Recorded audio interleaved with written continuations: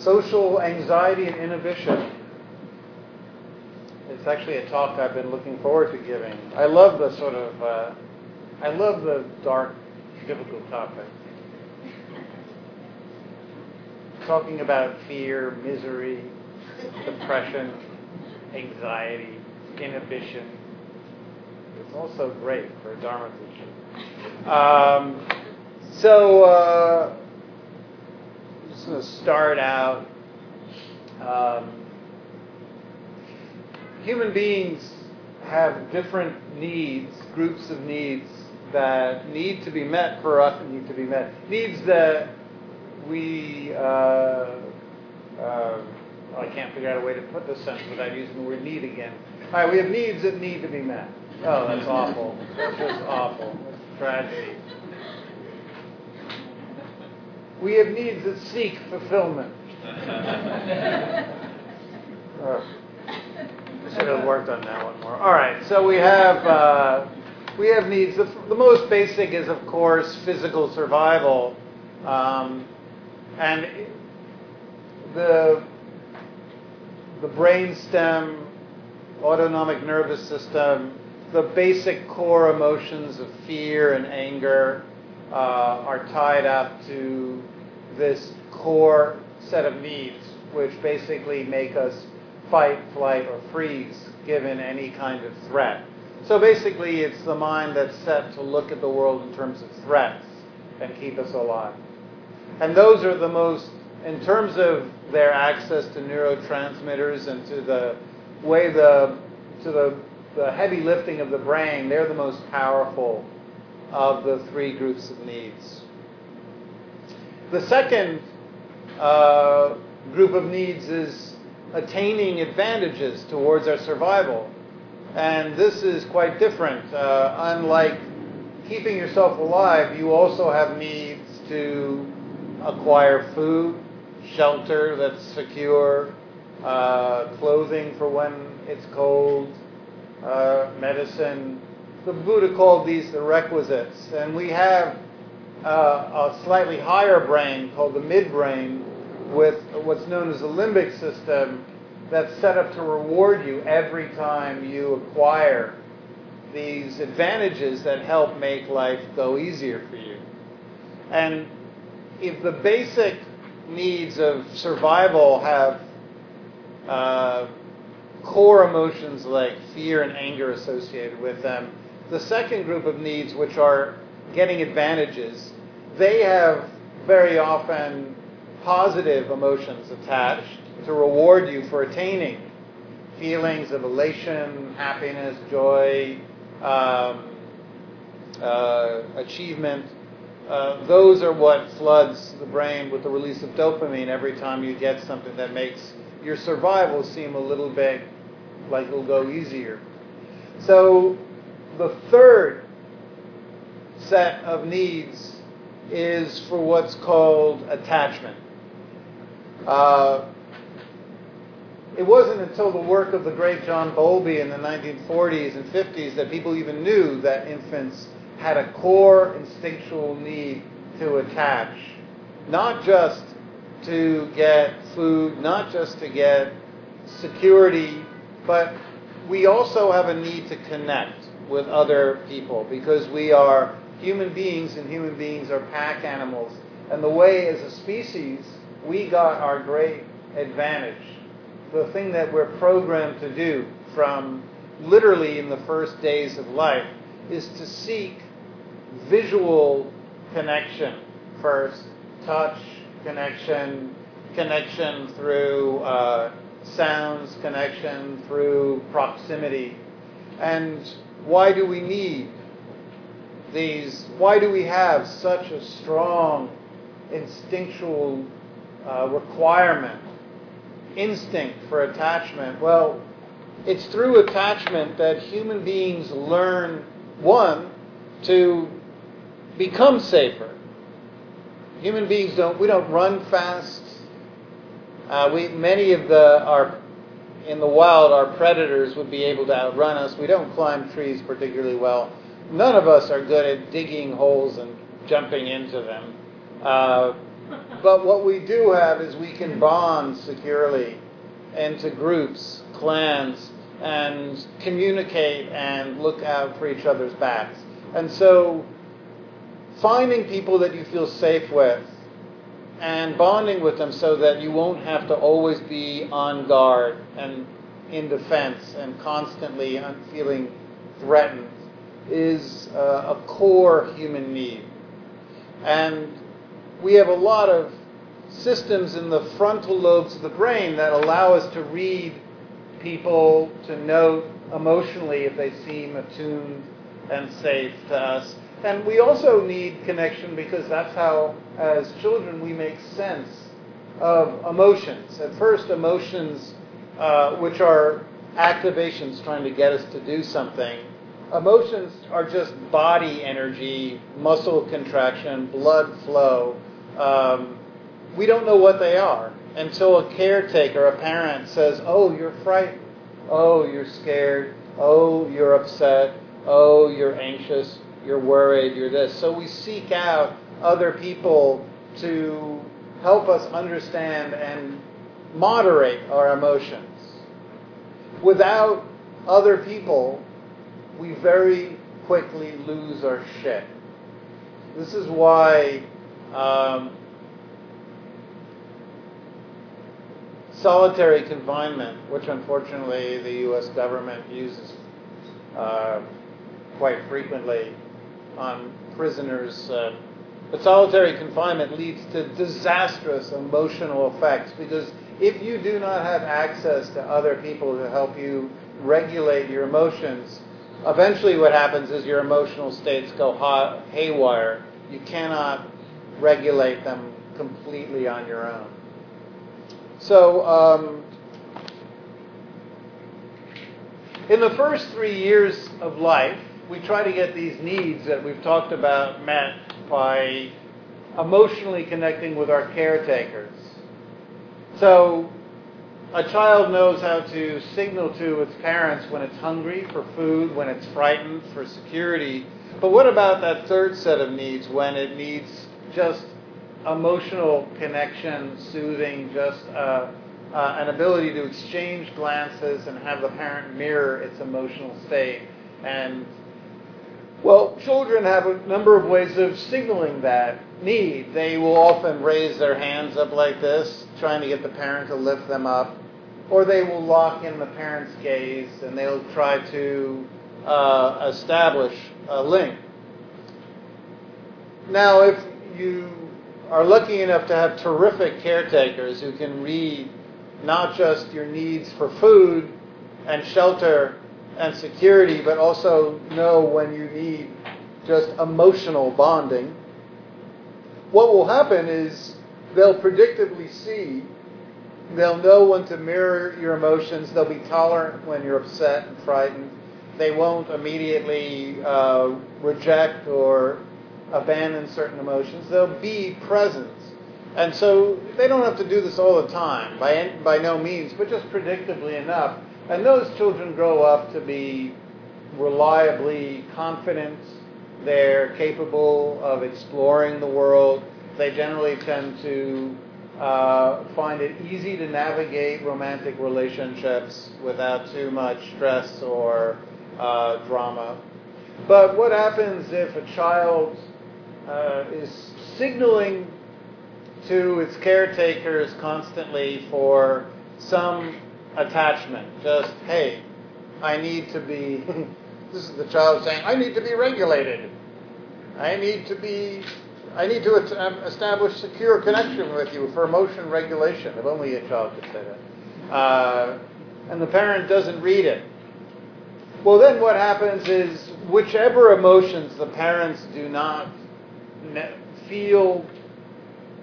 don't feel compelled to connect with. For instance, when the child's frustrated or sad, or if the child is irritable, there's all different kinds of emotions that are not particularly pleasant for parents.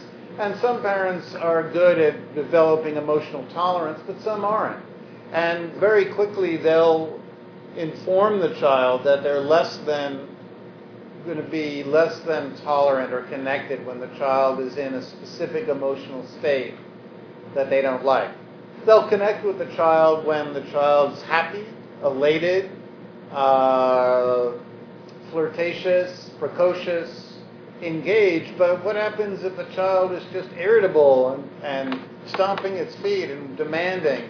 Very often the parents will say something along the lines of, well, if that's the way you're going to be, and they'll just pull away. And so this creates what's known as a dreaded experience. I love psychological terms. And dreaded experience is such a dry way for saying for children, holy shit, my parents just abandoned me. A dreaded experience is any emotional feeling of being dropped, not wanted, abandoned, not seen. And as a child, we're completely dependent on our caretakers. That's how we survive. So if you, as an infant, even from a very early age, you begin to associate certain emotional states, for instance, sadness or anger, with abandonment, with the dreaded experience. These are the emotions that my parents don't tolerate. Or B, when they do give me attention, it's negative. They become stressed. They don't lock eyes. They don't become pliant. They don't touch very gently. They become somewhat stiff and remote. The child picks this up. And very quickly it develops a series of associations. These emotions are wanted by the world around me, my parents, my caretakers, the positive emotions. And these emotions lead to abandonment and dreaded experiences, and I'm going to start to develop the skills of inhibition, pushing them down by learning how to change the emotional state or to not ask for connection when I feel a certain way, to hide, to not seek love in a certain emotional condition. Then as we grow older and we're no longer just in interactions with our caretakers, but we're in socialized settings of schoolyards, we're about 5 or 6 in kindergarten, first grade, children begin a second way of learning which emotions are wanted by the world and which emotions and situations are dangerous. And this is called observational learning. A child will watch other children and observe which behaviors and emotions are rewarded and which behaviors and emotions lead to shaming, ridicule, in the schoolyard, rejection. I grew up in, well, I wouldn't say extremely homophobic times, but they certainly were fairly homophobic in the 1970s in lower middle class, way upper Manhattan. It was not a particularly welcome place where young boys would reveal feminine characteristics and be rewarded for it. So that's an environment where you would learn very quickly to begin to conceal very authentic behaviors and impulses because you'd see that it would lead to disastrous results. And likewise, young girls learn which behaviors were rewarded by their peers and which behaviors lead to shaming, rejection, abandonment. I think you get what I'm referring to. So by the time we wind up as young adults, we've developed a vocabulary or a working model in the mind of which emotions are safe, which impulses are safe, which situations in life are safe, and which situations, which emotions, which impulses very often lead to rejection, abandonment, shaming, ridicule. So, how does this play out? Well, we have, as human beings, again, this need to connect with others. But very often, when we feel this need to connect, the emotional state or the situation that we're in or the impulse will feel dangerous, because earlier in life, when we've had that impulse to connect when we're sad or when we're angry or when we feel lonely or when we feel vulnerable, those very same situations earlier in life led to disastrous interactions with our peers or even earlier with our caretakers. So, if there's no negative association, when we have an impulse, we'll probably act out on it. But if there is a negative association from the past, the third part of the cycle is what's known as inhibition. So, if you have a negative association where you have an impulse, for instance, you've gone to a new line of work, and you're in the first day, and everybody's strange, and first, your brain is in what's known as vigilant mode, because you're checking out to see if you're safe. But then, suppose previous times in life where you were amongst complete strangers in a schoolyard 20 years earlier, 30 years earlier, when you were the new kid at school, you experienced a lot of hazing, shaming, ostracization. You felt punished by the other kids. This experience in adult life of being the new kid on the block will trigger a fear response. And instead of just being vigilant, you'll go into what's known as hypervigilance. Hypervigilance is when we don't shut off vigilance and we keep scanning other people and environments for threats. Now, we all need vigilance. If you are introduced to somebody new in your life, a normal human being will vigilantly first scan them to see if they seem friendly and safe. This is millions of years of survival programming. You can't undo it. But if something triggers you to feel unsafe, if the situation reminds you of a previous situation where you were emotionally punished, if you are in an emotional state that triggers a fear setting, then you won't leave vigilance. You'll stay in what's known as hypervigilance. You'll continue to scan and look for threats long after the mind should know to shut down that setting. Now, what's the problem with hypervigilance? Well, it's a disaster for the brain to be in pretty long. It uses up all the dopamine, the adrenaline, cortisol. It keeps you completely caught up in trying to read other people's expressions and figure out what they're thinking. And it completely drains you of any ability to be authentic, spontaneous, funny, charming, your normal, wonderful selves. Another thing it'll do is it'll contract your stomach. It will make your blood start pumping harder. Your breath will start beating, you'll breathe rapidly, especially the out-breath. Self-conscious thoughts will often arise. That's another, besides hypervigilance, trying to read other people's expressions and trying to figure out if people like us again and again and again and monitoring them. We'll also have self-conscious narration. Why am I doing this? Why aren't I funny here? Why am I staring? Why am I standing this way? Why am I looking this way? Why am I sweating? And of course, if you're in both hypervigilance and self-conscious narration, you've completely lost any ability to make a secure connection with anybody. Because when we're in that state, we look insane.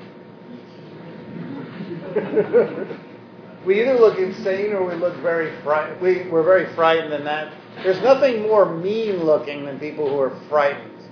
The facial gestures and the look. If you've ever seen somebody who's terrified, they look fucking frightening. So when we're in an activated state where we are inhibiting the impulse to connect because we're activated with fear, we're really, really consumed. And then we inhibit the impulse generally by looking for a distraction, shutting down,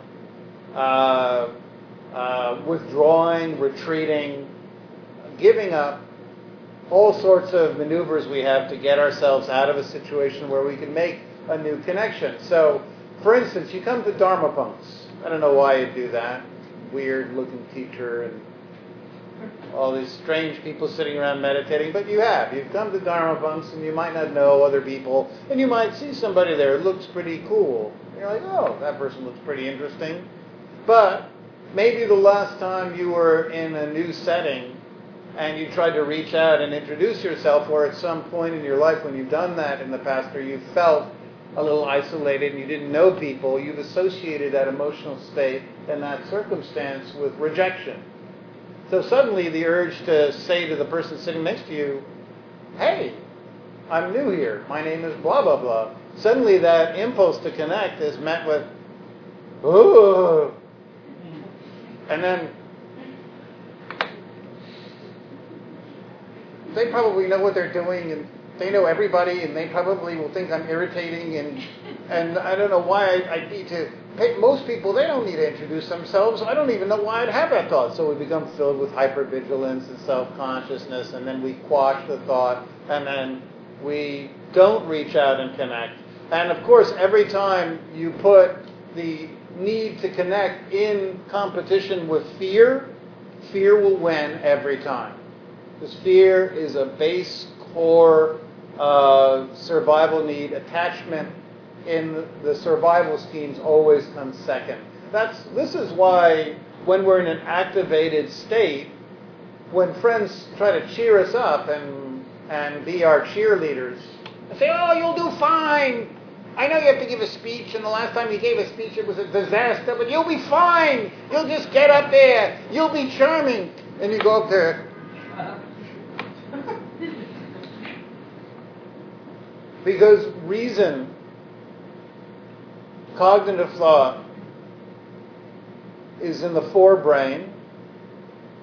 Fear is in the brainstem. And guess which one gets to control all of your autonomic nervous system, your bowels, your stomach, your breath, your sweat glands, your attention? Yeah. It's the fear mechanism. So trying to talk somebody into being calm when they have social anxiety won't work. You're going up against all of human history. All of human history is like, last time I was in this situation, I felt like I wasn't going to survive. I don't want to do anything. I just want to shut down and crawl away. Maybe they won't notice.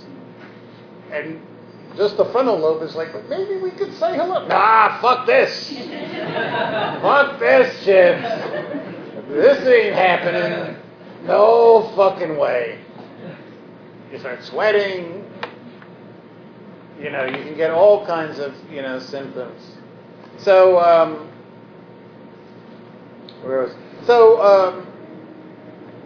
we develop compensatory strategies often to help us with social inhibition and anxiety. When we start to feel activated, many of us will run to alcohol because alcohol shuts down the part of the brain, the orbital frontal region, which, and also other areas of the brain that create self-consciousness. So it's basically a Band-Aid, because while some of the body's activated, we're basically numbing just one, we're trying to numb the self-conscious part, and then alcohol, unfortunately, it numbs also your motor coordination, speech, your ability to predict long-term outcomes for your actions. And, in other words, you wind up sleeping with the wrong person, waking up, and like, what the fuck did I do? Where am I? Holy shit, my head hurts. All in the name of getting a little relief from social inhibition. It's not, if alcohol came with the warning labels that drugs came with, it would go on forever. It really would. The first page and a half would be what it does to your liver. And then it would say basically this will work for a short period of time, then you'll need more and more and more and more, and the results will be shorter and shorter and shorter, so you'll need to consume more and more and more, and eventually you'll be taking actions that you will regret. Would you take any medication that said that? I'm not saying that, alcohol is bad for some people. I'm simply saying that as a use for overcoming social inhibition, it will not be a reliable tool. Likewise, instead of some people don't use alcohol, which basically deactivates parts of the brain, and instead they go a different route, which is called cocaine.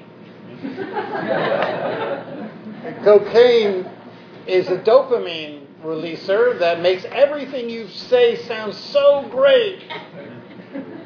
Holy shit! Did you see? I don't know what. Breaking Bad's last season was the greatest thing ever. I love that show. Oh, you love that show? I love that show too. We're so great. I love you. I love you too. And the next day, you're like, I don't know why I told that person I loved them. All I said was that I love a show that everybody loves. But cocaine will make anything sound terrific because it's flooding the brain with dopamine, much like speed, crystal meth will as well. Again, just like the alcohol strategy, you'll habituate quickly, and you'll need more and more, and the results will be less and less. And as a long-term strategy for working with social inhibition and anxiety, it doesn't work. Finally, probably the most popular way that people try to compensate for social inhibition is through attaining power, status, money, fame, recognition.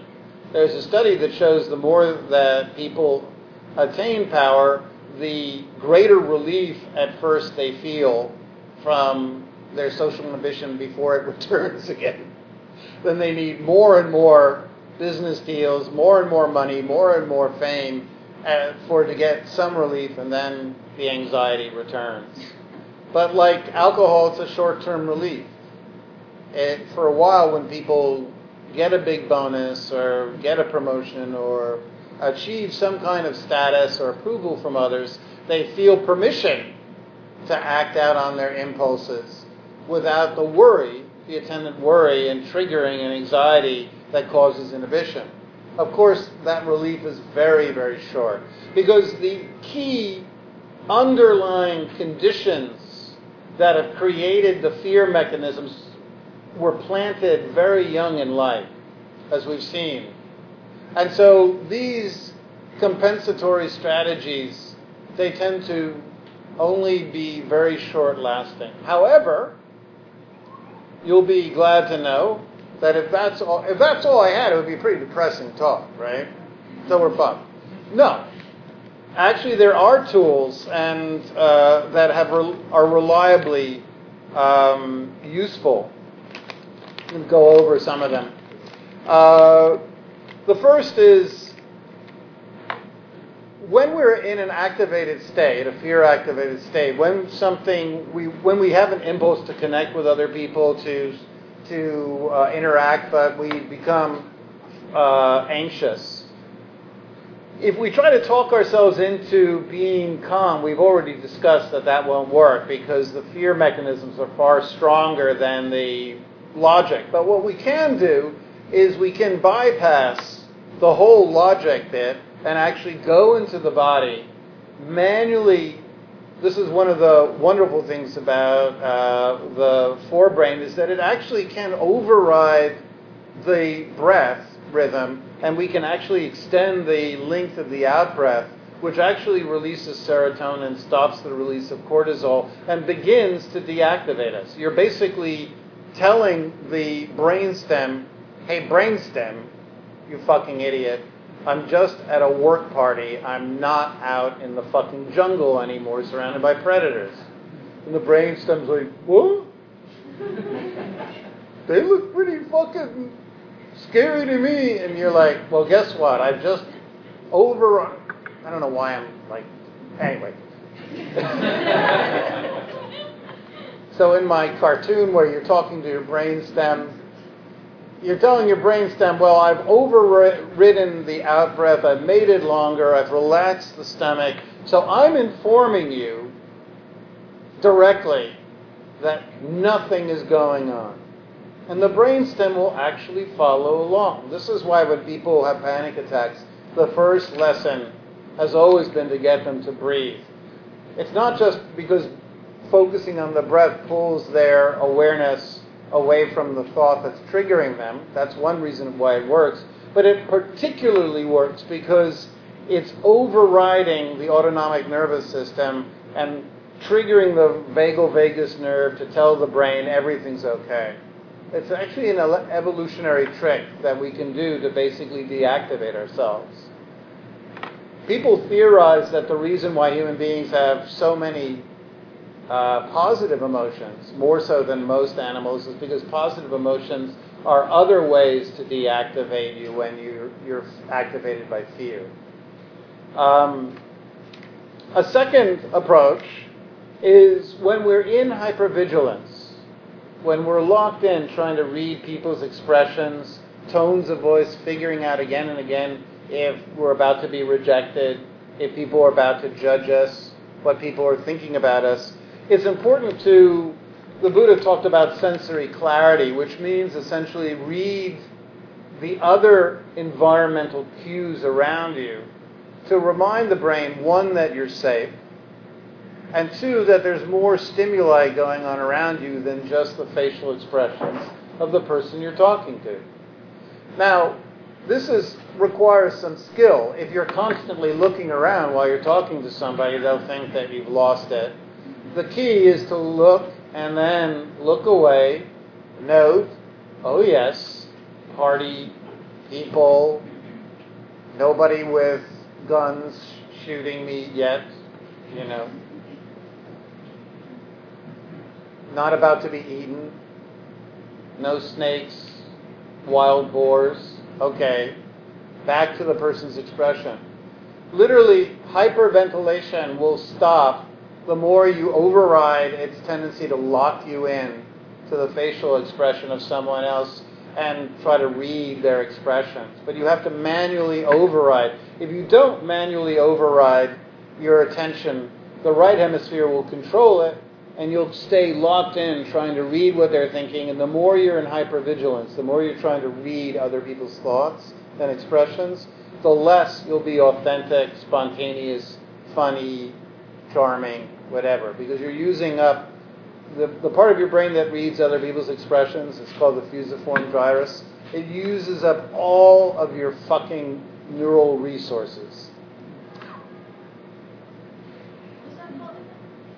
Fusiform gyrus, Fusiform Gyrus. It's actually the fastest working part of the brain. Because it's the fastest working part of the brain, the part that allows you to read other people's expressions, it's also the part of the brain that uses up the most energy. So if you're in a job all day long where you have to read people's expressions, it's the most mentally exhausting job you can have. The next is incremental exposure. This is what, if you go to cognitive behavioral therapy for social inhibition, this is what they'll tell you to do. But it's a trick as old as Buddhist practice. It basically goes like this. Make a hierarchy in your mind of situations where you feel most scared to the ones where you feel the most confident. In the situations where you feel the most confident, practice talking about emotions that you generally don't reveal. So if you feel, for example, confident and comfortable at work with somebody, talk about a difficult emotional state. By doing that, you'll be able to move into more and more risky situations and talk more openly and authentically. Likewise, you can use really safe topics in more challenging circumstances. But don't try to talk about vulnerable, risky emotions in unknown, unsafe circumstances. Because guess what you'll do? You'll activate yourself. So Try to know which situations you feel the most confident and move into, if you're at work or with a friend and you don't have the tendency to talk about feelings of isolation or feelings of loneliness, sadness, confusion in life, directionlessness in life, try to move in to those areas, because the more comfortable you feel talking about emotionally risky topics, the more you'll be able to do this in increasingly riskier situations, like on a date, for example. Although nobody does this on dates anymore. I talk to my young friends who actually date. They go out there in the world and they date. Or actually, that's another word for hooking up. Nobody actually dates anymore. They hook up. And there's very little emotional exchange happening. People have this thing, Tinder. I sound like I'm ancient now. They swipe. It's like swiping through a catalog on, Amazon. Oh, I don't know about that one. Oh, I don't know about that one. Oh, that one looks good. And then they go, they tell a few jokes. If the person thinks they're funny, they get laid. Thank you for doing business with me. I'll see you later. That's my take on modern love.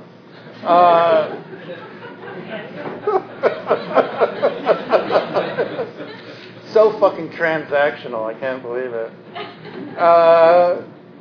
So self-soothing.